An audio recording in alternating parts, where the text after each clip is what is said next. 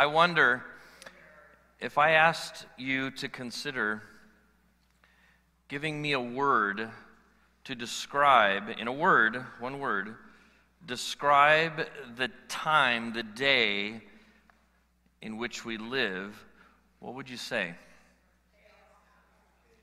I heard it, what was it? Chaos? Did I hear confused? Is that okay? Chaos, confused.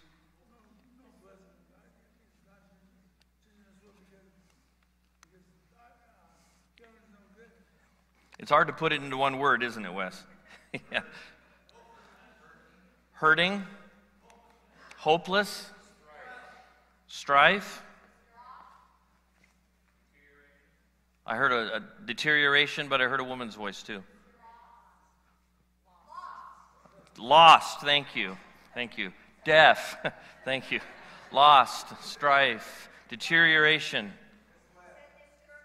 discouraged, discouragement, blessed, earth, hurt, hurt. I am deaf, I'm sorry, hurt. One word. Sorrow, deceit, misled, fear, separation, pain. Not going to go there. What's going on? What is going on? I'm old, so in 1971, some of you will remember this, many of you guys will have no clue what I'm talking about. But in 1971, an artist named Marvin Gaye came out, wrote, and with some other guys, and sang a song called "What's Going On?" What's going on? It was 1971, and what was going on is the Vietnam War that started in the mid-50s, 55, I think, to 75, this 20-year conflict, and nobody trusted the government. The government was saying all kinds of different things, and one day it'd be this, you have to do that, one day you have to do this, and sound familiar? And it was crazy. It was crazy. And this question was being asked, what's going on in our world? We prayed this morning. Melinda led us in prayer. Today is a Sunday that we set aside for specifically praying about the sanctity of human life. And the verse she quoted, as well as the verses in Psalm 139, God makes it very clear that He is present and sovereign and moving from the moment of conception, shaping us, forming us in the womb, and we have value to Him. And yet, as a culture, as a nation, as a state, we're adamant that it's about rights, about somebody's right to what they do or don't do with their body. I was watching the news last night, and they were kind of talking about what's happening with the Supreme Court and this conversation. And I found myself saying, what is going on? What is going on? When we really just think about the choices that we're making and the way that we're treating each other and the events, the moments, the threads of our story that is playing out in humanity, in our world, in our country, and for us in California, there's some unique threads even in here. What is going on? In that song, Marvin Gaye talks, he says, mother, mother, and father, father, and brother, brother, and he talks about the conflict and how we're treating each other, and what is going on? Now, this is not a new question. It's not a new concept. I think there's always the danger that those who are living in certain or uncertain times or in crazy times, if we're not careful, we can get monovision and we think that this is about us, and maybe this is the first time. In the beginning of 2020, we started using the word unprecedented. Do you remember that? Leaders were, it's unprecedented, it's unprecedented. Yeah, things were unprecedented in our lifetime, but they certainly weren't unprecedented in human history. See, this is not a new question. This is not a new thing that we have to deal with. And it's not a new thing that those who profess faith in Jesus Christ, those who claim to be followers or disciples of Jesus Christ, this is not a new thing. 2,000 years ago, almost 2,000 years ago, Peter said this. And if you have your Bible, open it up to 1 Peter chapter 2. He says, "Dear friends, I urge you, I urge you as strangers and temporary residents to abstain from fleshly desires that war against you. And I urge you to conduct yourselves honorably among the Gentiles, among the nations of this world, so that in a case where they speak against you, and they say that you're crazy or you're dumb or you're old-fashioned or you're out of touch or whatever it is that they throw at you as a believer, as a disciple, they speak against you as those who do what is evil. They will, in fact, by observing how you live, observing your life, your good works, they will actually glorify God on the day of visitation. Here's the title of the message: We are strangers living in a strange place. We're strangers living in a strange place. Go back with me to verse 11. I urge you as strangers. It literally means you're not a citizen. You're not a citizen of where you are. Paul will tell us that our citizen is actually where?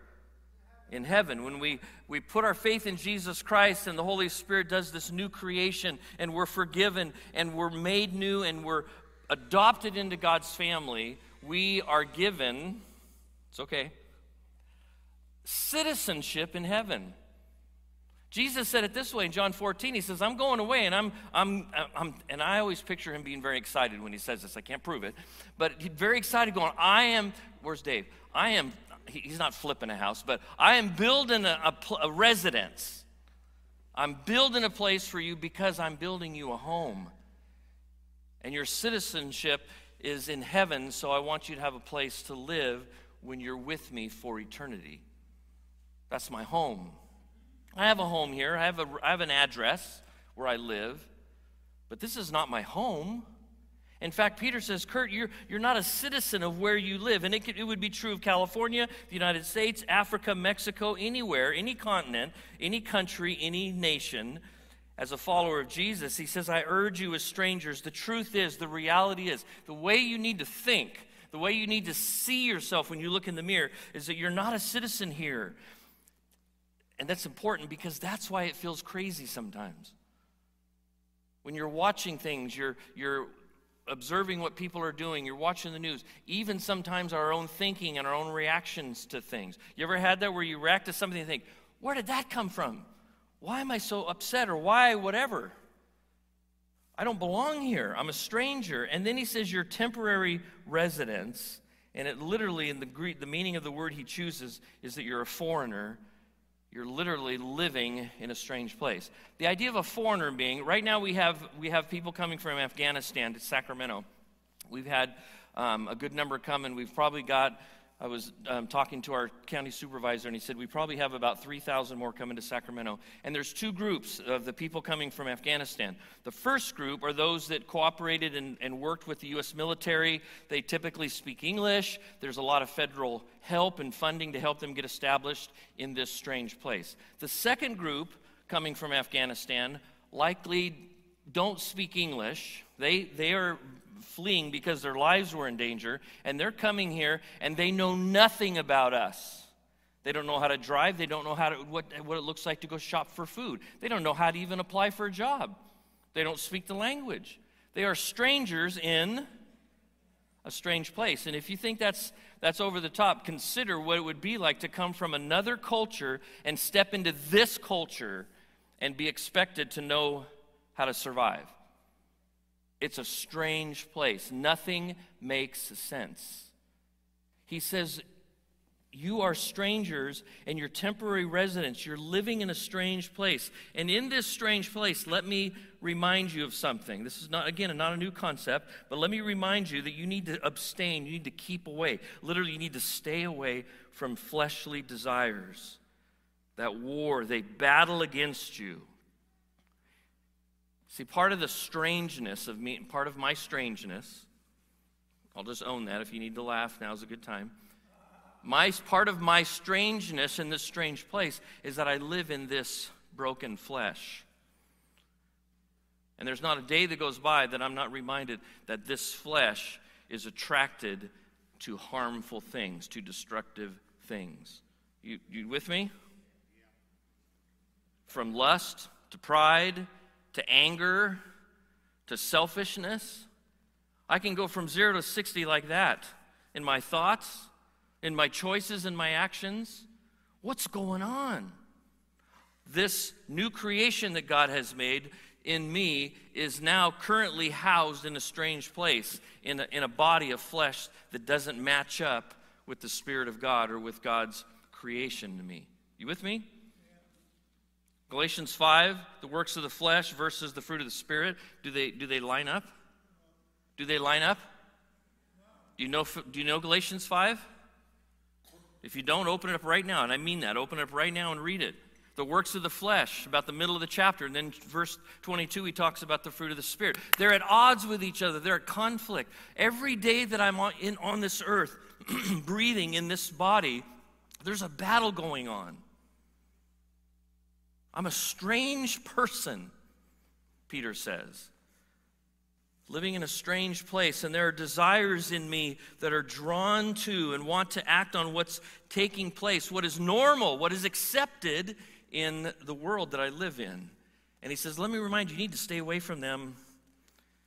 You're a stranger, you're an alien, you're living in a strange place. Stay away from these things that will war against you. Literally, they'll cause a battle inside of you. Do you know what that means? I want to see hands if you know what that means. This battle, okay, good. This battle that takes place in us.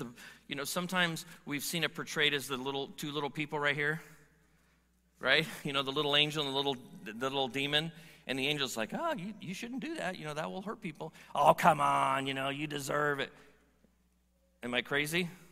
Okay, you know what I'm talking about. Paul describes it, this battle, there's this war. Every day that I wake up, there's this war going on. What is going on? This is so crazy. Stay away from these things.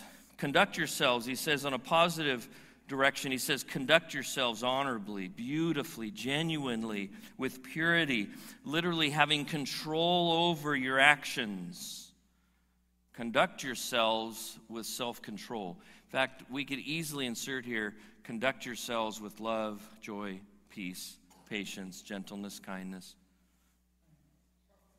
Self-control is the last one. There's two that I'm missing. Faithfulness and goodness or gentleness, yes. Good job. Come on. Was that Crystal? Come on up here. Come help me teach. No? Okay, good. Who was it? You want to come up? Okay. I just want to give you a chance. That was good.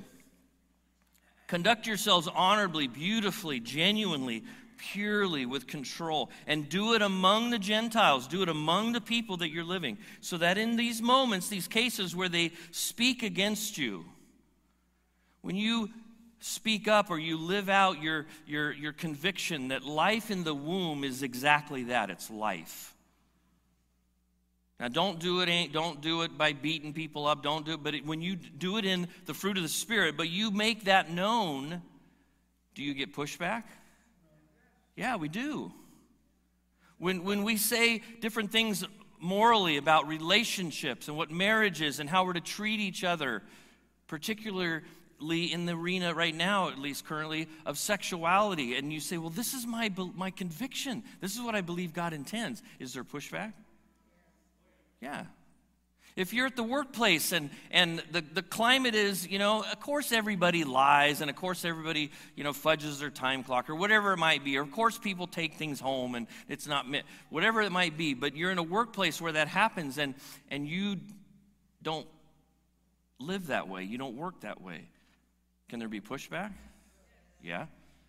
You don't participate in the conversations that are not honoring to God? Is there push?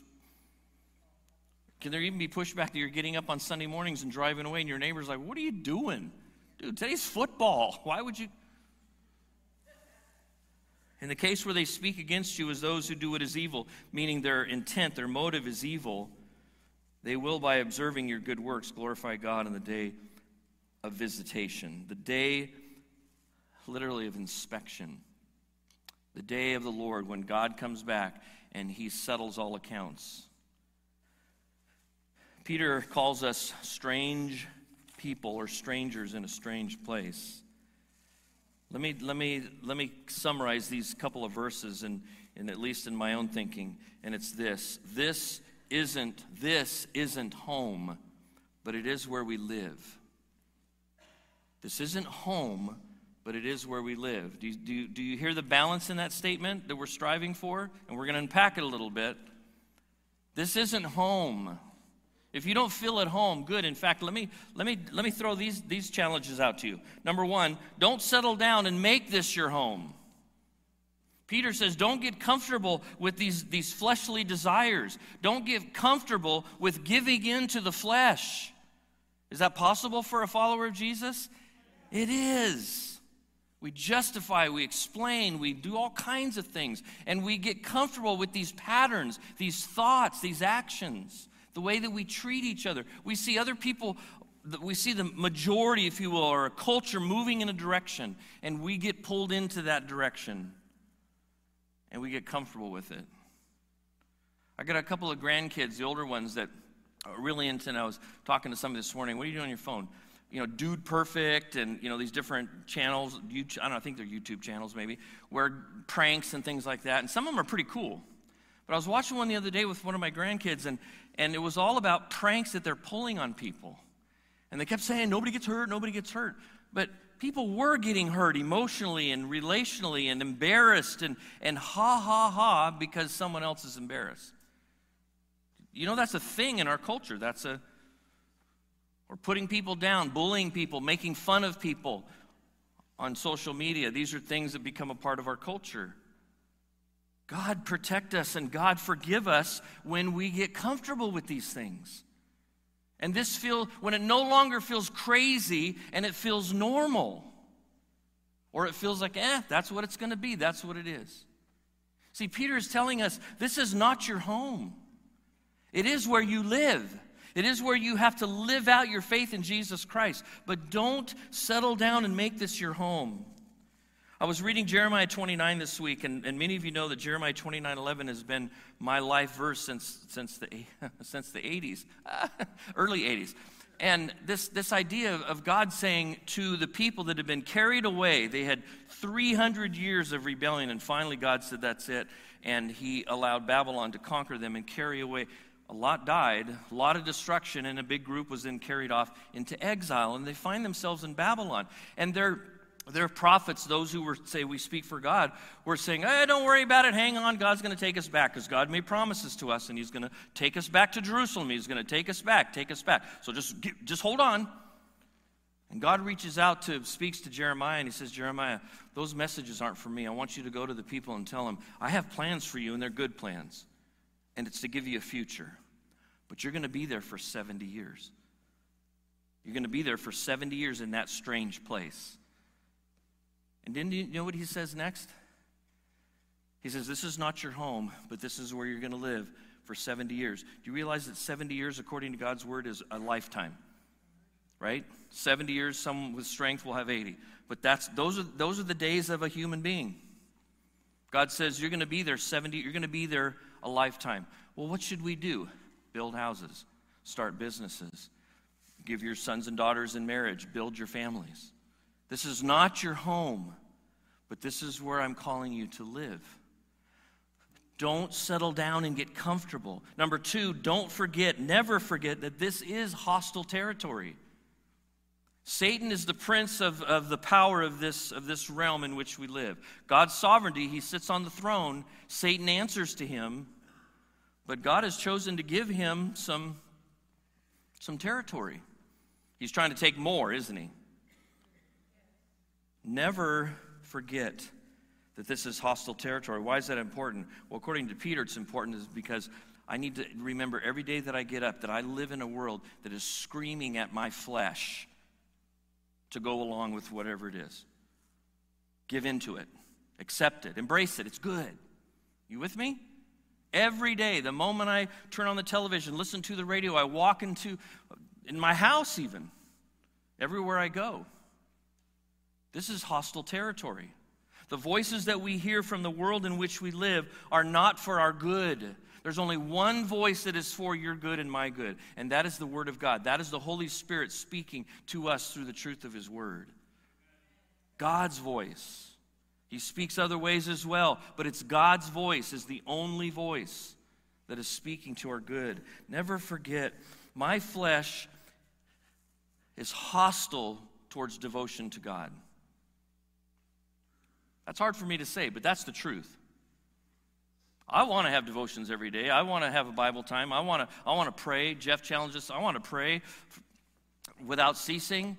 I want to be a holy man. I want to be a pure man. I want to be a selfless man. I want to love my wife like Christ loves the church. The Spirit of God is constantly in me, speaking to me through His Word and reminding me of what He wants me to be, and I want to be that. Every day.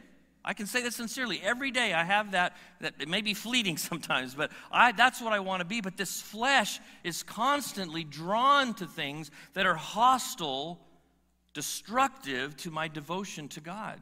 My flesh betrays me. Paul says it's like the things that I don't want to do, I do, and the things I do want to do, I don't do. And oh, what a miserable man I am. What's the answer, Paul? Jesus Christ. And His work in me by the Spirit of God. Never forget, this is hostile territory. My flesh, our flesh is hostile to devotion to God. And the flip side of that is true too. My culture is hostile to the beauty and purity of truth. The culture, we do this all the time. We want to pin it on people. People are not the enemy.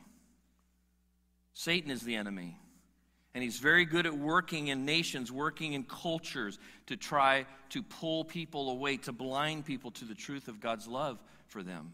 My culture is hostile to the beauty and the purity of truth, of God's truth. Number 3, keep living for the day of His visitation. In a little bit, we're going to, and if you didn't grab these and you want to grab one for a little bit later, now's the time to pretend you're going to the bathroom and go get one. Every time we do this, we proclaim His death until He comes. Peter says, keep your eyes, keep your minds, keep your thoughts with that in mind. Observing these good works that you're doing, the people will glorify God. And when will that happen? They'll happen on this day of visitation, this day of judgment, this day of settling. Every tongue will confess, and every knee will bow. Do you believe that? Now, don't say them out loud, but some of you said some names earlier, and there's some names that we have in our minds that, oh, that person or those people, and we're guilty of judging them. God says everybody will. Everybody will give glory to God. Everybody will bend the knee. Every tongue will confess. It doesn't mean they'll all embrace it, but they will have to acknowledge that God is God, that Jesus is God. And this day is coming. And I'm as guilty as maybe anybody in this room of getting caught up in the daily craziness of life and forgetting that the day of visitation, the day of the Lord's return, is fixed on a calendar in heaven. You with me? I don't know what it looks like. I doubt God has an iPhone. And I don't think He has one of those whiteboards like we have with the dates on it. But there's a moment fixed in heaven when the Father turns to the Son and says, go. And these events begin to unfold. So that's Peter's challenge. So what do we do with that? How do I as a stranger live in a strange place? He gets practical in verses 13 and following, and I invite you to join me back in 1 Peter chapter 2. He says, you submit to every... this is going to be hard. You ready for this? Shell's already smiling. He's reading ahead. Submit. How many like that word, submit? Okay, if you don't know what that word means, how about the word yield? Who likes the word yield? Okay, we need it. Okay, thank you, Ben. A little moment of honesty here. When you're getting on the freeway on that on-ramp, how many hate the red lights on the on-ramp? Okay, me too. Especially the one at Greenback. Because you have this long, and then the light turns red. And then there's always somebody in the carpool lane by themselves running okay, there's my flesh. There's a sign there that says yield. What is yield? Let me define yield for us in the current day. It means floor it and go as hard as you can so that you get in front of those people that are in that lane trying to keep you out of getting into the lane. Amen? Amen. Okay, good. We've settled that. No, it's the opposite, right? Is that hard for anybody besides me? Do you not have that little thing that goes, I can do this, I can do this. And we do that in life. Peter says, okay, let me touch on something that's very real in their day. It's very real in our day. Submit to every human authority. Submit to every human authority because of the Lord, because of your relationship with the Lord, who He is, who you know Him to be. He just mentioned the day of visitation. Isn't that context?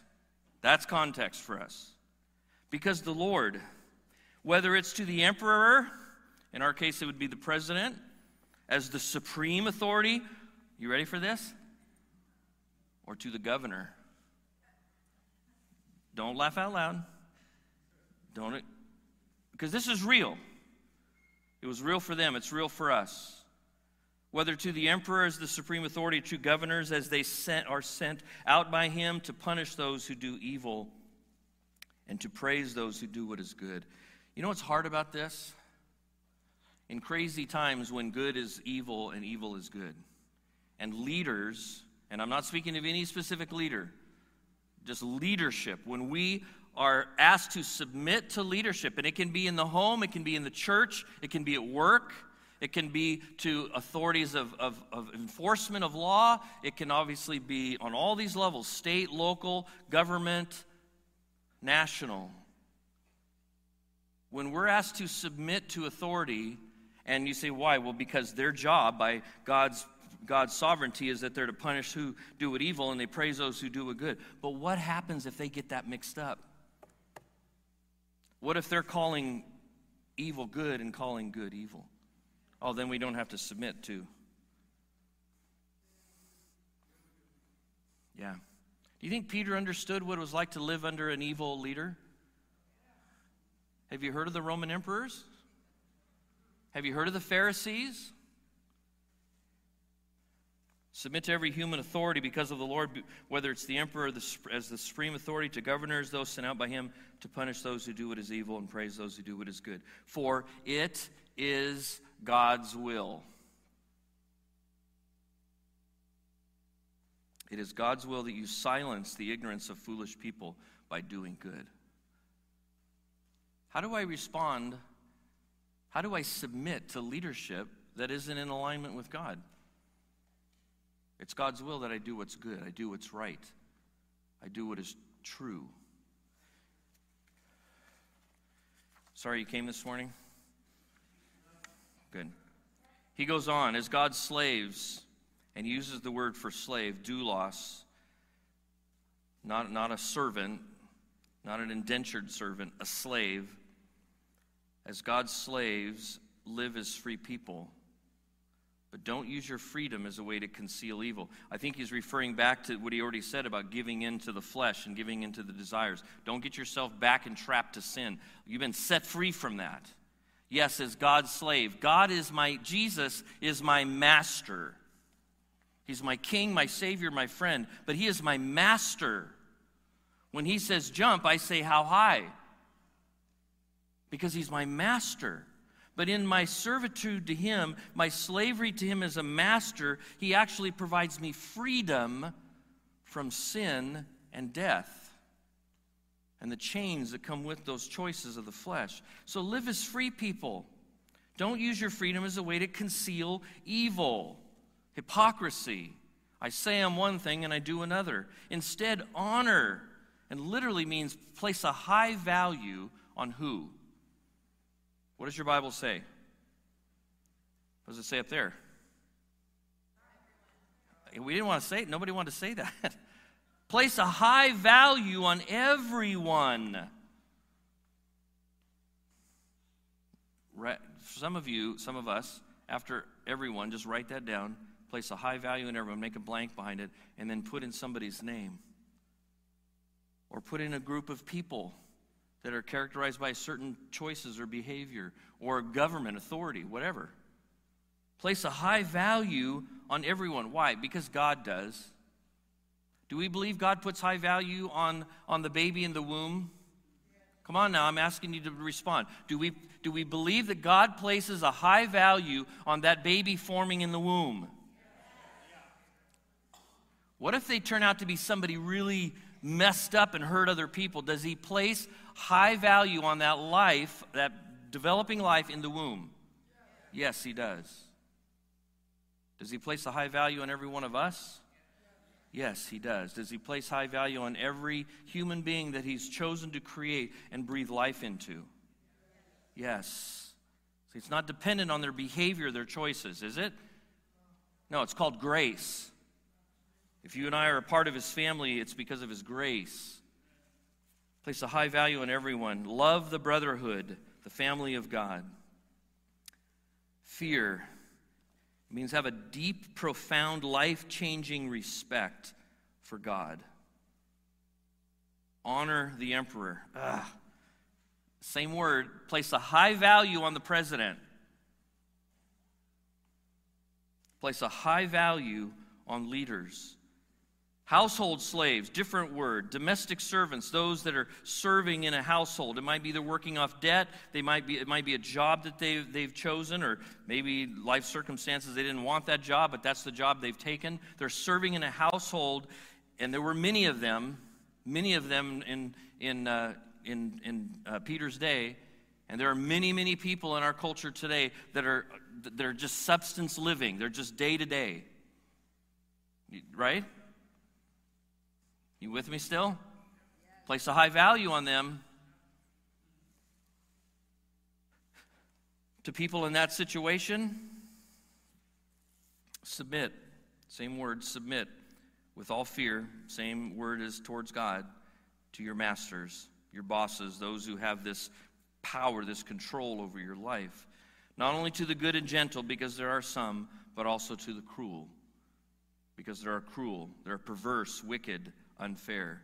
For it brings favor, it brings grace, if mindful of God's will, if you are aware of the things that we've just been talking about, Peter says, who you are, who he is, and our relationship to him. And remember, he said it emphatically, it's God's will that you silent foolish people, because they're wrong, with good works. So keep this in mind. If you're thinking of this, it brings grace into your life. It brings God's favor into your life. If you are thinking, you're mindful of God's will, and you endure sorrow, you endure grief, because you're suffering unjustly. Does that rub us hard? Americans, Californians, come on now, I got rights. I got unalienable rights. I'm governed by a constitution. You with me? Am I putting down our country? No, I'm not. I'm addressing our mindset that develops living in our country. And I have rights. And yet Peter says, you're going to endure grief and suffer unjustly, literally undeserved. So let me read that sentence again. It brings grace, it brings God's merciful kindness into your life. If you are mindful of God's will, you endure grief that comes from suffering that is undeserved. Who wants to take that sentence out of their text? Let's just kind of, jump. For what credit is there? What good, what glory, really? What glory is there if you are sinning, if you're giving into those fleshly desires, you're hurting people, you're selfish, you're using people for your own gain, and then you have consequences? You ever been in that moment where, my time is almost gone, but I want to say this anyways. It's so irritating when other people get away with something that you get caught doing. Dave? Okay. When you're the one pulled over, and the first words out of your mouth, what? There was like 10 cars that went faster than me. Why would? And I had this happen in middle of Utah. I said, really? I was in a group of cars, and I had a bunch of high school kids. I'm a youth pastor, and I'm speeding. And he pulls me over, and I had just gotten pulled over 10 minutes earlier. I got 2 tickets in 20 minutes. Can't teach an old dog new tricks. And I literally said, why me? And he said, well, you have California plates. Everyone else had Utah plates. Well, that's giving a beat. And then he wrote me the ticket. How unfair is that? How unfair is it that I'm enduring unjust suffering? And what credit is it if I'm sinning, because I deserve the ticket. I was breaking the law. And you're punished. And you endure that. But when you do what is good, When you're living in God's will, you're living obediently to Him, what He's already talked about, and then you suffer and you endure it, this is what brings God's grace, His favor, into your life. It brings grace with Him into your life. It's literally God saying, Katie, good job. Good job. I'm on your side. I get it. Are you mad? Yeah, you're mad. You're mad at me? Maybe a little bit? I get it. But I'm on your side. And I got my hand on this. And you're good. Isn't that good? In the midst of that, if I bring it on myself, I got to wrap up. Let me throw out some things. How do we live in this time when just, man, what's going on? Number one, we submit to human authority with respect. We submit to human authority with respect. Number two, we silence false accusers with goodness. We silence those who falsely accused us with good works. And number three, we suffer undeserved trouble with hope. We suffer undeserved trouble with hope. Verse 21. Let me read these verses and I'll give you one thought and I'm done. And here's how I phrased it in my notes. But what do I do as a stranger when life gets even stranger? And I don't know about you, but the last year and a half, 2 years, it's like, okay, I told somebody, I naively came into 2022 thinking it was going to be somewhat normal. Yeah, well, go ahead and laugh. That's all that I've been is laughed at. Just when I think it can't get any stranger, or any more crazy, or any more dark, or any more painful, God says, okay, Kurt, here's what's next. Here's what you, your family, your church family, my bride, what I want you to walk through. What do I do when life gets stranger? Peter he points us to the example of Jesus Christ. He says, you were called to this. If you're struggling with everything that I've said or what you've read in the text up to here, and like, I don't know, really submit to all authority, and even when they're, I don't know, there's got to be another verse somewhere that I can. If you're struggling with what he has said, listen to what he says. He's already said it's God's will. Now he says, as believers, he says, you're called to this. This is what God has designed for us. It's no mistake that we're living in 2022 in California. Is it? Now, he may lead you somewhere. Listen to him. But it's no mistake we're where we are when we are. That's all on him. He's called us to this. Peter says he's called you to this. And Peter's got street cred. Wouldn't you agree? I know we don't use that word anymore. Everybody young's laughing. But we used to say, yeah, it's street cred. Peter knows what he's talking about. He says, you're called to this because Christ also suffered for you, leaving you an example so that you should follow in his steps. Do you realize that the symbol we use for Christianity is that? Yeah? What is that? Yeah. It's an instrument of suffering, really, ultimately death. But the Romans could kill people however they wanted. They choose something that would cause people to suffer. You're called to this because Christ also suffered for you, leaving you an example so that you should follow in his steps, live life the way he did on this earth. He did not commit sin. He did not give in to fleshly desires. He recognized this is where he was walking and living, but it wasn't his home. He didn't give in to sin. He was tempted. He didn't give in to sin. And there was no deceit or guile found in anything that came out of his mouth. When he was reviled, when he was abused and reproached, he didn't give it back. He didn't revile and reproach and abuse back. You tracking with this? Can you identify moments in your own life where you did? I can.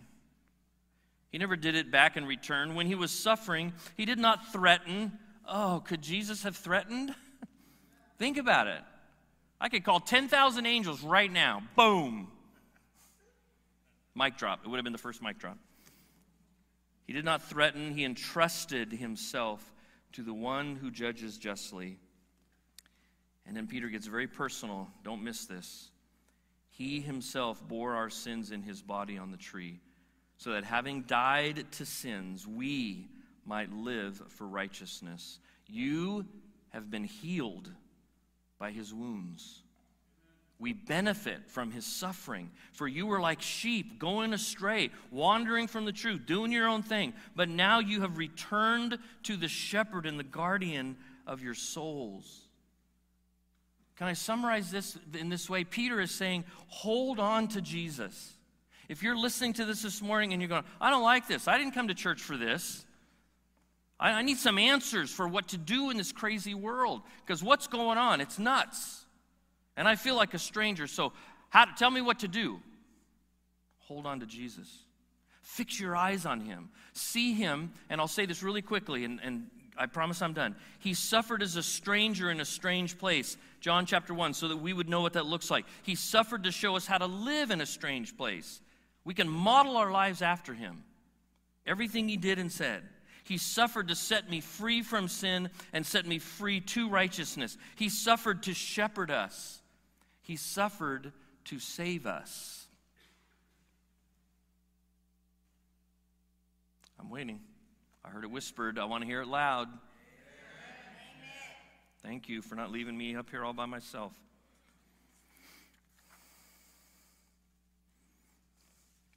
I want to come to the Lord's table. Can we prepare for that? If you don't have these, I encourage you to get one of these. We sang a song this morning. We started with this song. I want to take you back there. I was buried beneath my shame. Who can carry that kind of weight? It was a tomb. My life was like in a tomb until I met you.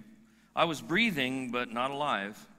All my failures I tried to hide. It was a tomb until I met you. I needed rescue. My sin was heavy. My chains break, but chains break. My chains broke at the weight of your glory. I needed shelter. I was an orphan. But you call me a citizen of heaven. This is not my world, but this is where I'm living. When I was broken, you were my healing, and now your love is the air that I'm breathing. I have a future. My eyes are open, because when you called my name, I ran out of that grave. Now your mercy has saved my soul. Now your freedom is all that I know.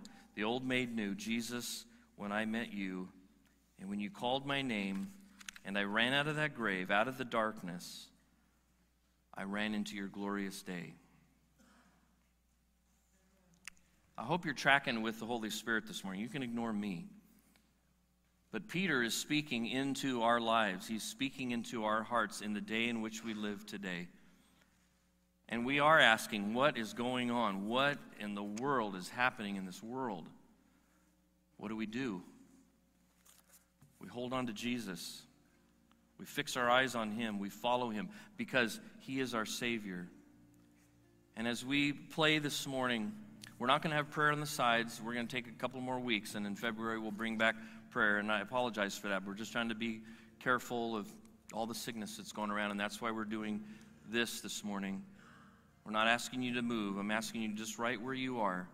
Hear the words of Jesus when he told us, this bread is my body, which is broken for you. This cup is my blood, which is poured out for you. And you eat it and you drink it, and you do it in remembrance of him. Because as often as we eat this bread and drink this cup, we proclaim his death until he comes. Will you do that? If you're a child of God, you've put your faith in Jesus Christ. The invitation is open for you and for me to take the next couple of minutes and remember why Jesus suffered and commit yourself. Let's commit ourselves to follow in his footsteps. Amen? Amen. This is your moment with him. Let's meet with him.